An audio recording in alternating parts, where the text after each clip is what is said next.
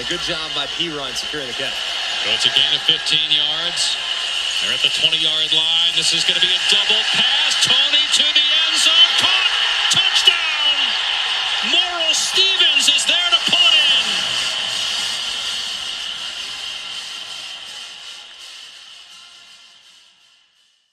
What's up, guys? It's the Double Pass Podcast, and we are back in action after taking a pretty long break, but glad to finally come around. It's Andrew Barton here, and I'm joined by a very special guest, Noah Lopez.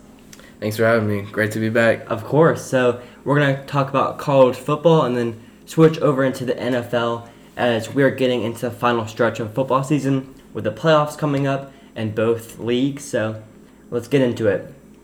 So right now, I would say there's a lot of controversy over the number one team in the nation.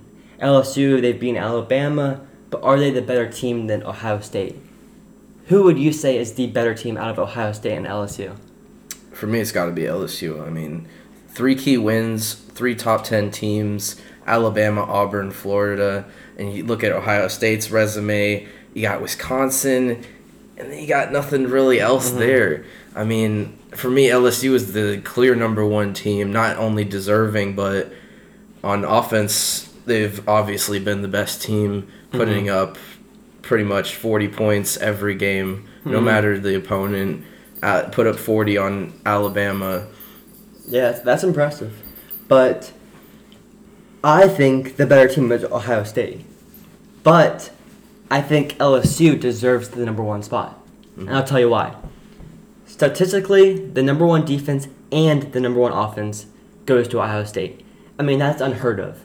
Usually when you have the number one offense, your defense doesn't get to rest a lot, and therefore they're like the 30th or 40th best defense. But no, sound on both sides of the football. I don't have the records in front of me, but I don't think that's ever happened before in college football. Not even with 01 Miami, 08 Gators, ever before. You have 3 Heisman candidates with Chase Young, J.K. Dobbins, and Justin Fields. That right there, that's pretty impressive. And they have another top 15 draft pick in Jeffrey Okudah, the cornerback, number 1. He's insane. And yes, they don't play anyone like you said, but they win by an average of 42 points. And it's not like they're struggling. I mean, they're blowing every team out. Yep. But the reason LSU deserves the number one spot is because of who they beat. Yeah, because Just of their plain resume. and simple. Yeah, so I think LSU deserves the number one spot. But if they played, it's so hard to. That'd be a great game. I think LSU would win that game. You think so? I think their offense. You think offense would outlast their defense? I think their offense will just put up points on Ohio State, no matter how good their defense is. I trust Joe Burrow, Joe Brady, their receivers. But yeah, I think LSU would win that game. I mean, I don't think I've been this impressed with any offense in college football in a long time as much as I have this year with LSU. I mean, the numbers that they're putting up, Joe Burrow just coming off an insane season. Love him or hate him, he's been. He might be the best quarterback in college football. Could even be possible number 1 draft pick this year just because of this year. Last year we saw a short glimpse of him. First real season starting at LSU. Put up okay numbers, nothing too special. But then this year comes out and absolutely lights it up. It's not like he's playing in the Pac-12 or he's playing in the SEC, putting up these numbers. It's wild. I haven't witnessed anything like this, and maybe since the Johnny Manziel days, but he didn't really put up the best numbers. And there's also a lot of controversy with the 4th spot. Right now it's Georgia, and they still have to play LSU in the SEC championship game, which is, my guess is they're going to lose that game. Alabama, they have Auburn left. Tua's out. In my opinion, Alabama isn't going to make it. I don't think they will. Because without Tua, they're not the best team. They're not a top 4 team. Without that SEC championship, I don't think it's a possibility. There's too many good one-loss teams right now that would potentially be conference champions. Exactly. That there's no way the committee would put in a one-loss Alabama non-SEC champion over, say, a one-loss, a Big 12 champion in Oklahoma, or even a one-loss Pac-12 champion in Oregon. I just don't see it. I just think Alabama without Tua is a completely different team. Absolutely. They only scored 3 points against that in Mississippi State in the second half without Tua, and they put up 35 with Tua. So Mac Jones is a freshman, correct? He is? Is he? I actually don't know. I think he's a second year, if I'm not mistaken, because I know they got Tua's brother, as a freshman. Yeah. Do you think? What do you think's the move for Saban next year after Tua leaves? Do you think he goes Mac Jones? Because Mac Jones has been his number 2 guy now, but if we're talking talent-wise, then Talia might overlie. I mean, so Mac Jones, he's a sophomore. Yeah, he's 21 now. I mean, that's an old sophomore. So he'll be a junior next year. I say you give him it. Yeah. I say you give him the job. I think because the experience and give Talia another job. Give him another year to develop. So I don't think Alabama is going to get it. But that South Carolina loss to Georgia, that scares me. That scares me a lot. Yeah. And they're going to lose to LSU. I don't think they're going to be in the playoff. I think shows that they're a very streaky team. Like I don't think you could count on them in such a big game. Yep. As LSU. But I think Oregon needs more talk. I mean, the only loss was the first game off that Bo Nix miracle. Absolutely. Off that little throw-up 50-50 ball. Justin Herbert is playing well. He's been a Heisman sleeper this year. He may not win it. He may not be a finalist, but he's been in that race. He's been up there the whole season. In Utah, they're going to win out. I think they have Arizona and Colorado left. I think they deserve more talk. They're going to come down. It's going to come down to the Utah and the Oregon game in the Pac-12 championship. I think it's going to come down to that because Utah only lost to USC by like 4 in like week 5. So I think it's going to come down to that. I'm not convinced by Utah. I don't think. You don't think so? I don't think they've played enough. They've had some close games. Enough good opponents. Not even the better ones in the Pac-12 yet this year. That has made them a legit contender. But if Oklahoma wins the Big 10 championship or Big 12 championship, then they have only one loss. So who would deserve that spot? Say a Big 12 champion, 1-loss Oklahoma, or a 1-loss Pac-12 champion in Oregon. Oregon with the week 1 loss to a pretty good top 15 Auburn team, or Oklahoma with a mid-season loss to Kansas State. Was that at home?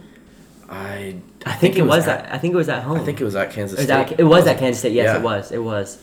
Yeah. So obviously the better loss is. Do you think the committee goes? Do they think they go ratings there?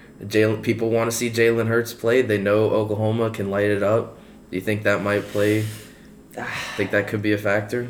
I wish I could be in that room when they're talking just to figure out their mindset. What's the mindset in inputting Oklahoma over Oregon right now? It should be the 4 best teams, but it hasn't. I'm not sure it has been in recent years. It's just it comes down to who they think is more deserving, not who they think is the best team. I agree. Who's the most deserving at that point in time? Because Alabama. In a hypothetical situation, one year could go 12-0 in the regular season and then lose in the SEC championship hypothetically, and then they've looked like the best team, most dominant all year, and then they lose their last game to let's say Georgia, who's also been really good. Do they get left out of the playoffs just because they lost that one game? I can't see that happening. I mean, there's just so many one-loss teams that deserve to be in it, in my opinion. So, I mean, Penn State, Ohio State. This is a huge game this weekend. Absolutely. If Penn State loses, they're out. If Ohio State loses, I think they're still in. Yeah. So I don't see enough out of Penn State. I don't. That Minnesota loss scares me.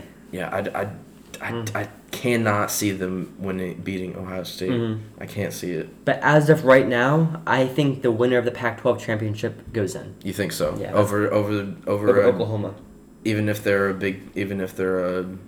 conference champion. Because that conference championship they're not going to beat it's not going to be a ranked team they're playing against. As for Utah and Oregon, it's going to be a ranked matchup, top 15 matchup. Who's Oklahoma projected to play in the Big 12 championship? I think it's not Texas because Texas just lost to Iowa State. I can look that up real quick. Okay.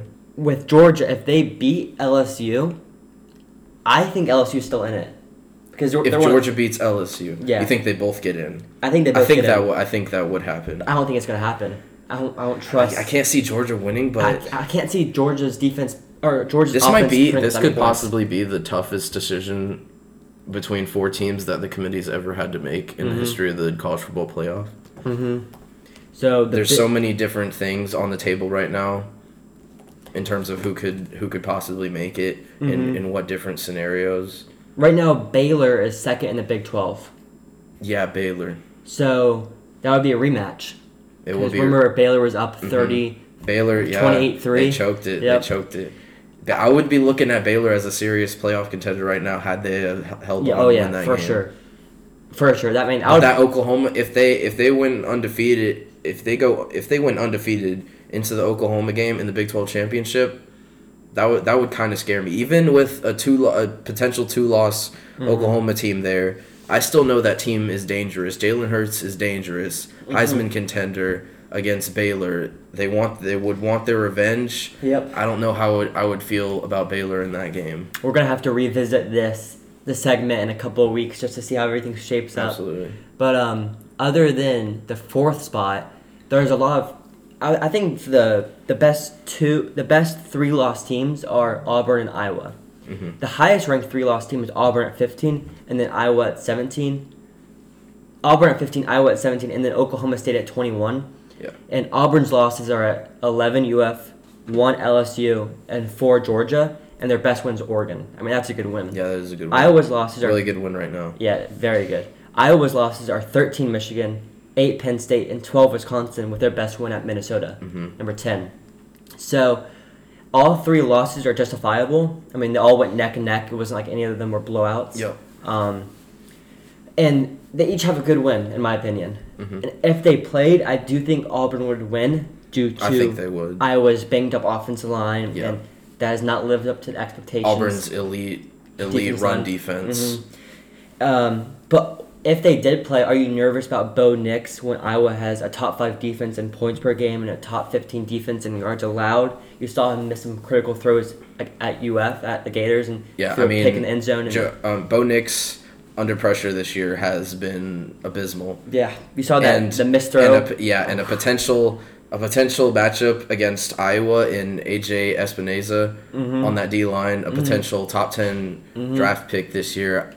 Him putting the pressure on Bo Nix that whole game, I don't know how he would perform. They might have to run the ball a lot in that situation. I still think Auburn would win due to their defense. So I think Auburn is the best 3-loss team, and then Iowa is just ranked right behind them. I would say that. Oklahoma State, their offense, Chuba Hubbard. Yeah. Chuba Hubbard's insane. And they have Tylan Wallace at wide receiver. Tylan Wallace. They were leading the NCAA in receiving and rushing yards. It's a pretty dynamic duo. And Chuba Hubbard averaging 173 rushing yards a game. It's crazy. That's unheard of. Crazy. Who is your, speaking of all these stars, who is your Heisman frontrunner? Oh, no, I know who your Heisman frontrunner is. Is there a close second? Do you know who my Heisman frontrunner is? You better say who I'm about, because if you do not say Joe Burrow, my Heisman frontrunner is Jalen Hurts. What? Jalen Hurts. What? Hear me out. What? Hear me out. Oh my gosh. Hear me out. What? Combined total touchdowns, combined total yards goes to Jalen Hurts. I know Joe Burrow. Joe Burrow's having an insane year. He's leading this amazing LSU team. When I just think Heisman, Jalen Hurts just speaks to me like that. He's not. When I say Joe Burrow is by himself, Joe Burrow, it is one of the closest races that I've seen in a long time. No, but right now, Joe Burrow is in the clouds, and Jalen Hurts is looking up to him from the ground. I don't think that at all. Jalen Hurts almost 1,000 rushing yards this season, 13 rushing touchdowns. Added total touchdowns, added total yards, give it to Jalen Hurts. That is Jalen Hurts all day. It could go a different way towards the end of the season. Joe Burrow's got Arkansas this week. He might put up another 400-yard, 6-touchdown game. You never know. All right, so if you're talking about total touchdowns, and you're gonna have that one stat for the Heisman, I have a couple stats for you here, Hoodie. Noah Lopez, 2019, Joe Burrow leads the NCAA in completion percentage on non-screens at 77.2%. Last year, it was Gardner Minshew at 69. The year before that was Baker at 66 and Luke Falk at 65. Right now, Joe Burrow's at 77% completion percentage on non-screens. He makes everyone around him better. Do you think the Heisman committee would take those stats into account, though? Do you think they look at that? I think they do. Do you think so? Yeah. I mean, he makes everyone around him better. Justin Jefferson was a 3-star. Now he's 9th in reception yards with Jamar Chase at 4. LSU is the only team in the nation with 2 receivers already over 1,000 yards. Well, what do you think when you think Heisman, though? You think an electric playmaker on a good team that makes insane plays. I think it's the best football player. Johnny football type. I think it's the best college football player in the world, and that's Joe Burrow. Do you think so? Want to hear another crazy stat? Why do you think Christian McCaffrey didn't win it over Derrick Henry a few years ago? Because Derrick Henry was the better college football player. No, Christian McCaffrey was more electric. Christian McCaffrey had better stats than Derrick Henry. He was deserving. But since Derrick Henry played for an undefeated Alabama team that won the national championship, did they win the national championship? Alabama 2014. Did they lose to Clemson that year? They might have. I don't know. It's one of those years. Yeah. The SEC's most successful deep ball passers per success rate is Joe Burrow at 65%. I feel a lot of Second is Garantano at 45%. You know what I don't feel from Jalen Hurts, though? Stat padding. I feel a lot of stat padding from the LSU offense and Joe Burrow. Playing against, they put up, 67 against Vandy? And they didn't take him out at the whole game? It was a close game. Their defense let up. Their defense left 37. They won by like 35 points. It was, and you don't take Joe Burrow. Joe Burrow throwing at Justin I feel like Jefferson. you're just wanting him to win the Heisman so much. Like, I'm not the biggest fan of Joe Burrow. Anyone tell you look like Joe Burrow? Yeah, I get it. Joe Burrow throwing to Justin Jefferson. Don't get me wrong. Joe Burrow is insane. He's one of the best passing quarterback Heisman candidates that I've seen recently. But he has more touchdowns than Tebow ever had in a season, and there's still 5 more games left for him. He has better passing efficiency rate, and he's more accurate than Tebow, Baker Mayfield, Kyler Murray, Marcus Mariota, and Johnny Manziel. Who's the last pocket passer to win the Heisman? Sam Bradford? Sam Bradford. I'll take Sam. Sam Bradford. I mean, he's not a pocket passer quarterback. Yeah. He runs the ball. How many touchdowns does Joe Burrow have this year? 38? He has 30. He has 38 passing. He has 3 rushing. 3 rushing, so 41 touchdowns. Dwayne Haskins last year had like 50 passing touchdowns. That is crazy. That is nuts. I would say I wouldn't say Jalen Hurts is second. You wouldn't. Justin Fields is second. Really? Solely because his touchdown to interception ratio is 31-1. That's pretty impressive. In a conference that values defense, I don't know. You just got to add those rushing yards to Jalen Hurts' Heisman profile. It's not just him as a passer; it's him as a runner. Almost 1,000 yards rushing. There's a handful of teams. There's a whole bowl full of teams in college football that don't even have that total this year. And Jalen Hurts by himself with nearly 1,000 rushing yards is just it's insane. And the passing stats that he has too to go along to complement that, it makes him even better. The thing that sticks out to me is you never know. In these coming weeks, my opinion could change. It could swing farther towards Hurts or more towards Burrow easily. They're neck and neck right now. I had Tua winning it last year, and look what happened. Kyler Murray won it. I do think Joe Burrow is the best player in college football. If they give him that if they give him the Heisman because he's the best, or do they give it to Jalen Hurts because he's the most electric, as you said. It'll be interesting to see. Or maybe not. You never know what could happen. I think his Heisman moment was that read option against Alabama to get that first down, steal the game. Mm-hmm. I think that was his Heisman moment. But let's see. I have to wait for that Big 12 championship. Jalen Hurts maybe make some big plays towards the end of that game. You never know. Yeah. You really do. It could. Does the Heisman get announced before or after the playoffs? It's right before bowl season, so I think okay. I think it's right before the play, because I remember Kyler Murray played with Do you agree with that? Do you think it should be after the playoffs?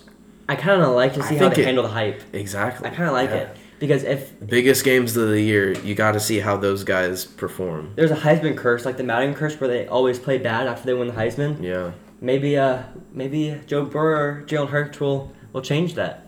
Maybe. I think now it's time to discuss a team that may not have all the hype, may not be in playoff consideration, much less bowl consideration. They might not be bowl eligible, but they certainly do deserve to get talked about. They're known for having Florida's hand-me-downs as coaches. Do you know who I'm talking about? I do know who you're talking about. Start waving them towels, start playing in Darude Sandstorm. Yep. Talk about them Gamecocks. Those Gamecocks. So please welcome to the show, for the first time ever, South Carolina alum, South Carolina insider. He knows the program like the back of his hand, Sam Friedman. All right, so welcome to the pod, Sam. Hey, Andrew. Thanks for having me. Of course. So we know you know your South Carolina sports. And unfortunately, I do. Yeah. After not making a bowl this season, but pulling off a stunner against Georgia, Will Muschamp, I think, did the athletic director say he is staying for sure? That's correct, Andrew. They already reported that they're sticking with Muschamp at least through next season.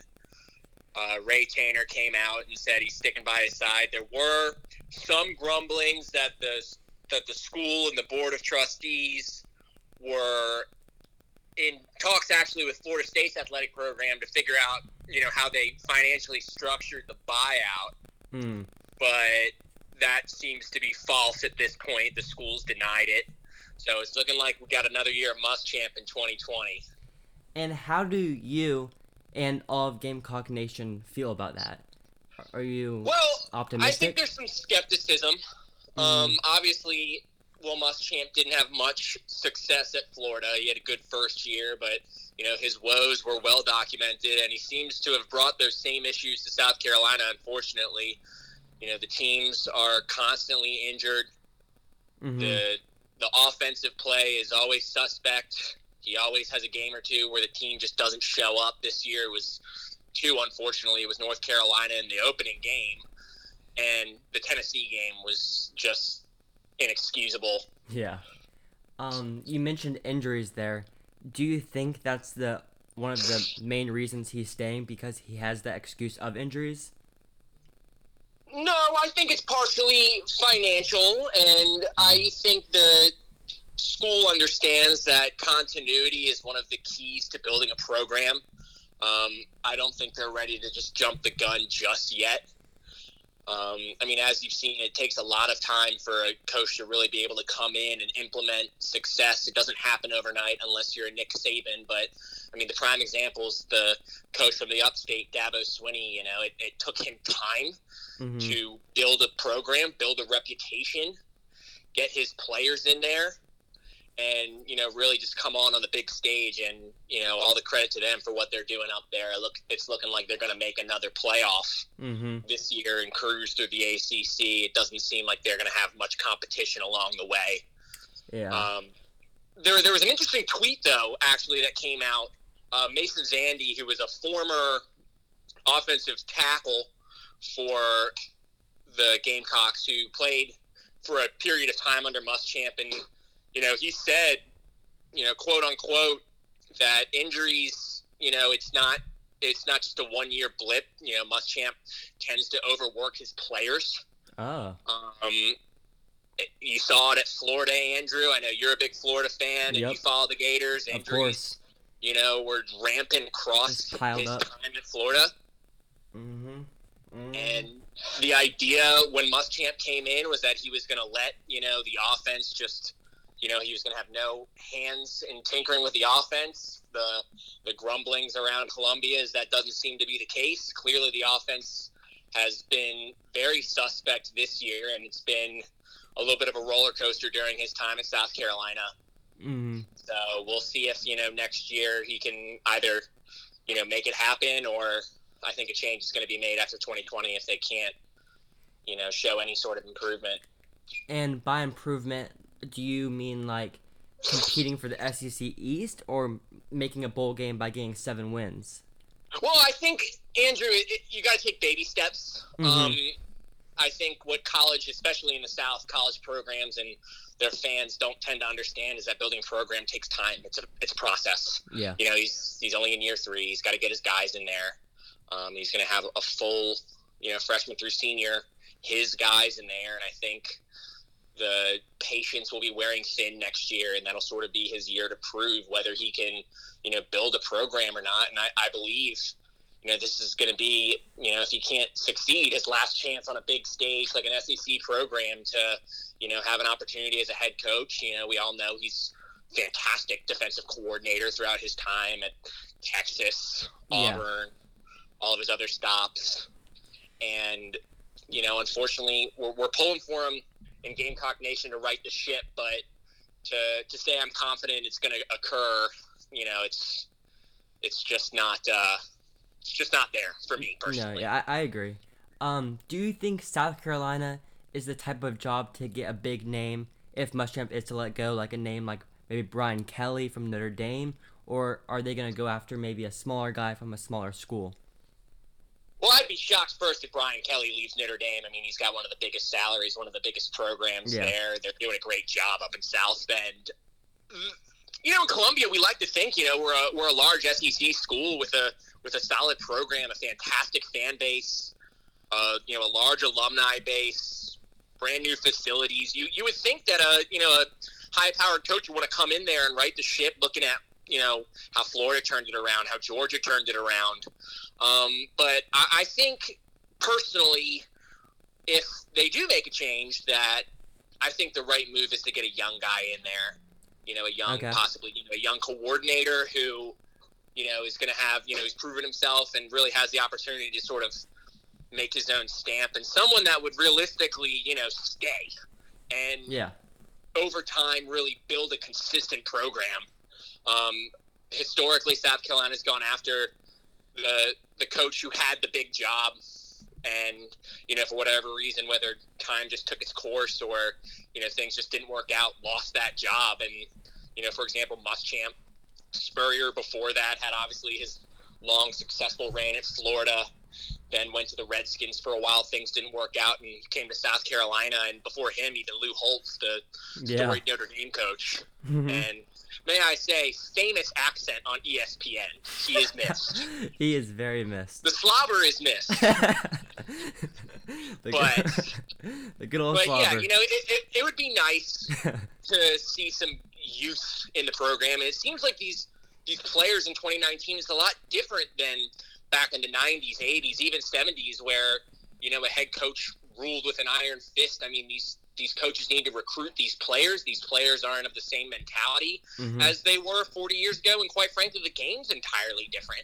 It is. So you need to get a guy in there who can relate to these young, high school recruits, and have them really be able to buy into what they're trying to build, and that's the key. Mm-hmm. Now, before we switch over from South Carolina, I'm gonna have to ask you one more question: is Clemson on upset alert in 2 weeks? It pains me to say it, but no. I mean, Clemson has rolled through every team except for that one North Carolina game. They seem to be sort of coming in stride. They're putting it all together very quietly. Obviously, the ACC isn't the best conference this year. It's probably the weakest of the Power Five. Mm-hmm. But Clemson's going to secretly be a 3 or a number 2 in the playoff this year. And we're going to really see them be battle tested. And, from top to bottom, they have pro prospects across the board. I mean, I know for a fact, mock drafts have been pointing to Isaiah Simmons as a first-round pick, T. Higgins as a first-round pick, and, we all know what Trevor Lawrence is eventually going to do, most Travis likely being the Etienne. number 1 pick coming out next year. Mm-hmm. So All across the board. it's hard to say that they're going to be on upset alert. Now, could South Carolina make a game out of it?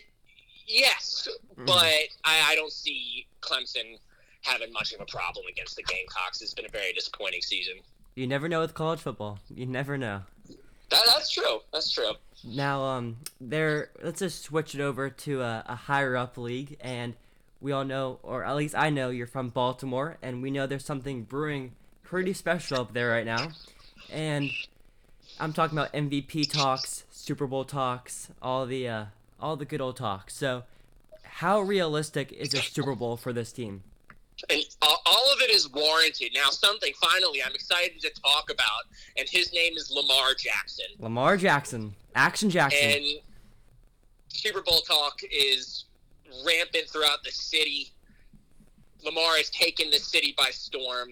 Everybody's bought in. You can even tell these players love Lamar Jackson. They completely entrust in him, and he's a humble guy. He seems focused on football. And obviously, he's a human highlight reel. I mean, put on any of his clips on YouTube. Watch any second of ESPN. All they're talking about is Lamar Jackson, and rightfully so. The Super Bowl this year, I mean, the Ravens are really coming in stride. I mean, the defense is starting to come together. The secondary, the back end with, 3 top-end corners. Marlon Humphrey's playing like an all-pro this year. Marcus Peters has been... it seems to be openly the best trade of the trade deadline. That was a huge get. And Jimmy Smith is finally healthy. And not to mention Earl Thomas, the future Hall of Famer, playing center field out there. And the back end really helps what Don Martindale likes to do, and that's bring the blitz. And my concerns are still there about the front 7, but they seem to really be starting to come together. Once Michael Pierce comes back healthy, they just picked up 2 veteran D tackles, and Domata Pecco, who played at Cincinnati for a long time, and Justin Ellis, and the guys on the edge, Matt Judon's going to have a huge payday coming this offseason. And I think the key is really the emergence of rookie Jalen Ferguson out of the 3rd round. He was the leader in sacks last year out of Louisiana Tech. Oh, wow. He was leader in sacks at all the NCAA, if my stats are correct. And he's really starting to take a role on the edge and helping bring pressure between him, Judon, Tyus Bowser. All the credit goes to Eric DeCosta, the general manager this year. I mean, the patchwork they've done with that front 7 and bringing in guys seems like every move they're making is working. And we love to see it in Baltimore. Super Bowl talk it's very realistic. Yeah, GM EDC does not play around at all. He gets who he wants. And also, DeCosta's running the ship, but Ozzy's still around. Ozzy's still at every game. He's still advising. He's still acting in a team advisory role. And, credit to Steve Bisciotti, Dick Cass, the management group of the organization. And, they just – you see consistency amongst the same teams that are successful every year, and it starts at the top. I mean, look at New England, Pittsburgh, Baltimore – Seattle out in the NFC. I mean, it's the same teams every year that are competitive, and it starts with ownership, and then it goes down to the head coach. Now, if everything stays in line, it looks like Baltimore and New England will have home field advantage throughout the playoffs, if everything stays in line. Now, who would you say Baltimore's biggest threat is in their own conference, and then if they get to the Super Bowl, who do you not want to see? Well, it's hard not to say that, the AFC runs through Foxborough. It has for the past 20 years. Yep. Bill Belichick, Tom Brady. They still have a fantastic defense. I know the Ravens scored 37 points on them in prime time, but... Was that a fluke? I don't think so. I think this offense is for real, but come January, Bill Belichick will have his defense ready to go. But I'm gonna take a leap here and go a little against the grain and say that I think Kansas City's the toughest matchup for Baltimore. And Andrew, let me tell you why. It's the team speed on the outside on their offense. I mean, obviously we all know what Patrick Mahomes can do, but Tyreek Hill, 4.2 speed. Mecole Hardman, 4.2 speed. Demarcus Robinson, 4.3 speed. Travis Kelce is a mismatch for not only linebackers but even some corners. Mm-hmm. You know, it's gonna be tough to beat them in a shootout. Yeah.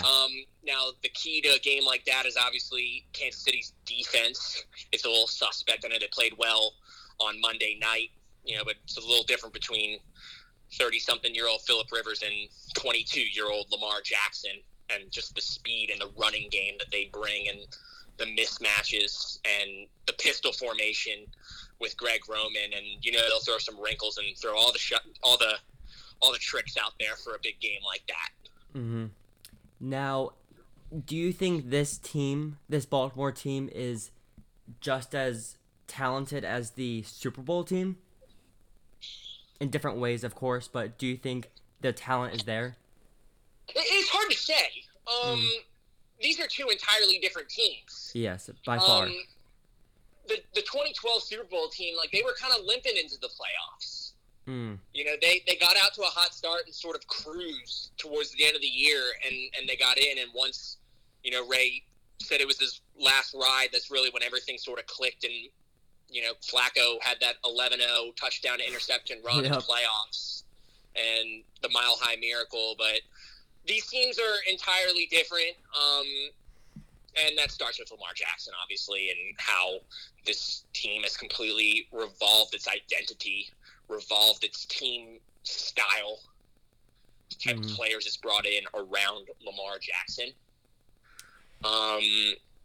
And the defenses are different. Obviously, you know, there's a new guard here in Baltimore. For the longest time, there's, you know, the same faces: Ray Lewis, Ed Reed, T. Sizzle, and now, you know, on that defense, you're seeing newer faces. You're seeing young guys like Marlon Humphrey, Brandon Williams, Matt Judon come and really take over those roles as the leaders of the defense. And even Tony Jefferson, who is out for the rest of the year and wasn't playing like he normally does, but, you know, there's new faces in Baltimore. Mm-hmm. Yep. It really is hard not to like that Lamar Jackson's personality, Mark Ingram. I mean, it's hard to not like Baltimore. And I'm not supposed to be biased, but I'm pulling for the Ravens. Yeah, well, we all know that I've pulled a little bit of bias on you, have made you watch all the games a little this bit. year. A little bit. It's hard not to like them. No, I agree. I mean, this is the most likable Ravens team that, you know, we've had in my lifetime. I mean, even the Super Bowl teams, they didn't have this national identity as this team does now. And, you know, hopefully, fingers crossed, everyone can stay healthy. This team is really, you know, right now they're playing like the best team in football. Oh, yeah, for sure. I mean, they've caught the most eyes. This Monday Night Football game against the Rams, it's going to show a lot of people that Lamar Jackson is real, because he still has a lot of doubters. And he always will, unfortunately. He always will. Just with his style of play. Mm-hmm. Maybe. All right. Shame on those people. Yeah, shame on them. They're missing out on a show. A complete show. Action Jackson. Lamar era. You gotta join it. Ravens flock. Gotta love it. All right, Samuel. Thank you so much for coming on the pod, and we hope to have you again, maybe in a couple weeks, to cover more when the playoffs starts shaping out and some more college football talk. But thanks again. No problem, Andrew. Thanks for having me. Always a pleasure to have the opportunity to be on the Double Pass. The Double Pass, of course. Thank you. Besides the Ravens, are there any other notable surprises in the NFL as far as overachieving? I mean, I know there are a lot of underachieving teams like the Rams, the Browns. I think the list can go on a little more. But I would say for me personally, I think the Patriots' defense has caught me by eye. I mean, Stephon Gilmore might be the best cornerback in football. Jamie Collins has had a good year. And I'm also impressed with the Packers.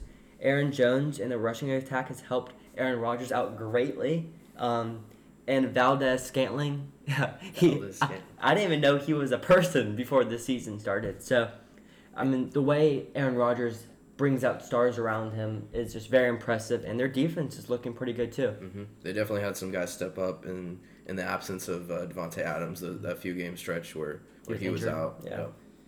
guys like Valdez-Scantling, guys like Geronimo Allison, even Jimmy Graham at some points. So he's certainly stepped up to help Aaron Rodgers. Would you say there's another team that stepped out to you? I mean, overachieving ways? Yeah, in overachieving ways. Like, did you see the 49ers maybe going 49ers, absolutely. I was thinking 49ers before the season, maybe looking at them as a wild card. Not even, honestly. The year that they had last year, what did they go 2-14? This year, maybe 6-10, you know? Mm-hmm. Jimmy Garoppolo just didn't seem like that guy. He was hurt for a lot last year. Who could lead a team like that? But man, let me tell you something. That defense, Bosa, best defense in the league. Really? Over the Patriots? So. I would say so, honestly. They're the reason they won so many games, man. They're the reason they started out 8-0. Yeah. How about George Kittle? He's playing pretty good too. Kittle, yeah. That tight end, he is putting up some numbers. You talk about their offense. You look at their offense. You know, you look at the depth chart. You don't see very many playmakers. You don't see guys that you've maybe heard of before this season. Guys that really stand out to you as a real star. Yep. But guys like Tevin Coleman, guys like Marquise Goodwin, they've really helped out Jimmy Garoppolo this year. They've really helped that offense keep pace with the defense. Yep. Complement each other. Absolutely. I'm not sure this is it's not a team, but a player that really stepped out to me, Teddy Bridgewater. I mean, the man's a good quarterback. And Gardner Minshew. I think he should be starting somewhere else. I think both of those quarterbacks need to go somewhere and have their own role. Him and Minshew? Yeah. Absolutely. Because plenty of teams Bridgewater didn't lose a game. Plenty of teams looking towards the draft for their quarterback. Some of those teams, Dolphins, Bengals, you might want to look towards signing or trading for Teddy Bridgewater, Minshew. I know you're close to the Dolphins organization. Would you want Bridgewater? Yeah, I would. I would take him. You see, the Dolphins are in a position right now. They might have done themselves over by winning those 2 games, but they are not in the contention for Joe Burrow, I think. Or Chase Young. I think Joe Burrow will be the number 1 overall pick. I think the Bengals pretty much have secured that spot. They're not favorited to win any games for the rest of this season. They're an abysmal team. They're not winning any games, most likely. Yeah. I think they're a lock to get Joe Burrow. I think Joe Burrow's the guy that they want to bring into their franchise. The Andy Dalton era is over in Cincinnati. Yeah, I mean, him and AJ Green. Yeah, that's a good duo. AJ Green still hasn't come back from injury. Yeah, have him fresh next year. Absolutely, but if we're looking at a team like the Dolphins, you know, they were hoping to get their guy in Tua Tagovailoa. He got hurt. You might want to get a quarterback, save those picks for offensive linemen and build around him. And he's also now is a huge risk to take. Injury prone his whole 3 injuries career. in 2 years. His whole collegiate career has been super injury prone. And if you're looking at that second quarterback option in the draft, potentially Tua maybe healthy at the time of the draft, or looking towards Justin Herbert, who hasn't really been all that in the college football scene, but has been definitely one of the biggest NFL prospects, not only this year but last year also, when he shocked everyone, shocked NFL execs by staying in college football and not declaring for the draft. I haven't watched my film on Herbert, but I know he's a very talented guy, and he loves his team. He stayed another year. Absolutely. So wherever he goes, he's going to stay loyal. He's going to take pride where he goes and not throw a fit and want to get traded. The big question now is these teams that are looking for a quarterback, do they want to take a risk on one of these guys? Do they wait for next year? Do they try and get the number 1 guy next year? Or do they try and give away some of their assets for seasoned veterans like Teddy Bridgewater or a guy like Gardner Minshew, who's shown flashes of greatness this season with Jacksonville?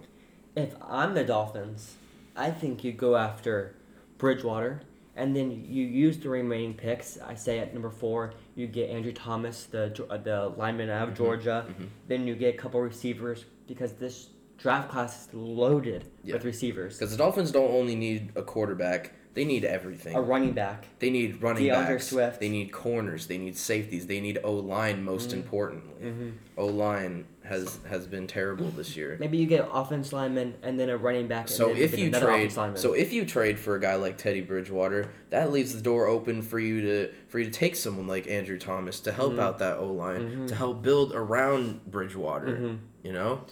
Could get a guy like Henry Ruggs from Alabama later in the draft. Could get a guy like Jonathan Taylor in the backfield. Yeah, I say you wait until the second or third round to get a receiver because it's so loaded. Yeah. And you get your running back first round. Plenty of receivers this year.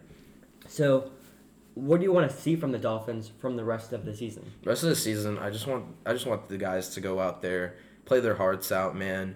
Maybe try to get a couple of wins, but I don't feel like Brian Flores is gonna let these guys. He's not gonna let them win a bunch of games, even if they play like honestly, he's gonna switch some things around to make sure we're not out shooting our coverage here in our plan. You know, you know he knows the organization's plan is to get probably as low as a draft pick as possible while not looking like we're completely tanking. You know. Yeah, it is tricky. So I think the next couple of weeks when the playoffs start shaping up and we can start seeing the draft order, we're going to get a better grip on what's going on, and we can come back and do another pod. But as right now, thank you for coming on the podcast today. Yep, thank you, Sam. And follow us on Instagram and Twitter at TheDoublePass. Subscribe on YouTube at DoublePass. And if you guys could leave a review, that would be awesome, and I will talk to you guys soon. Peace.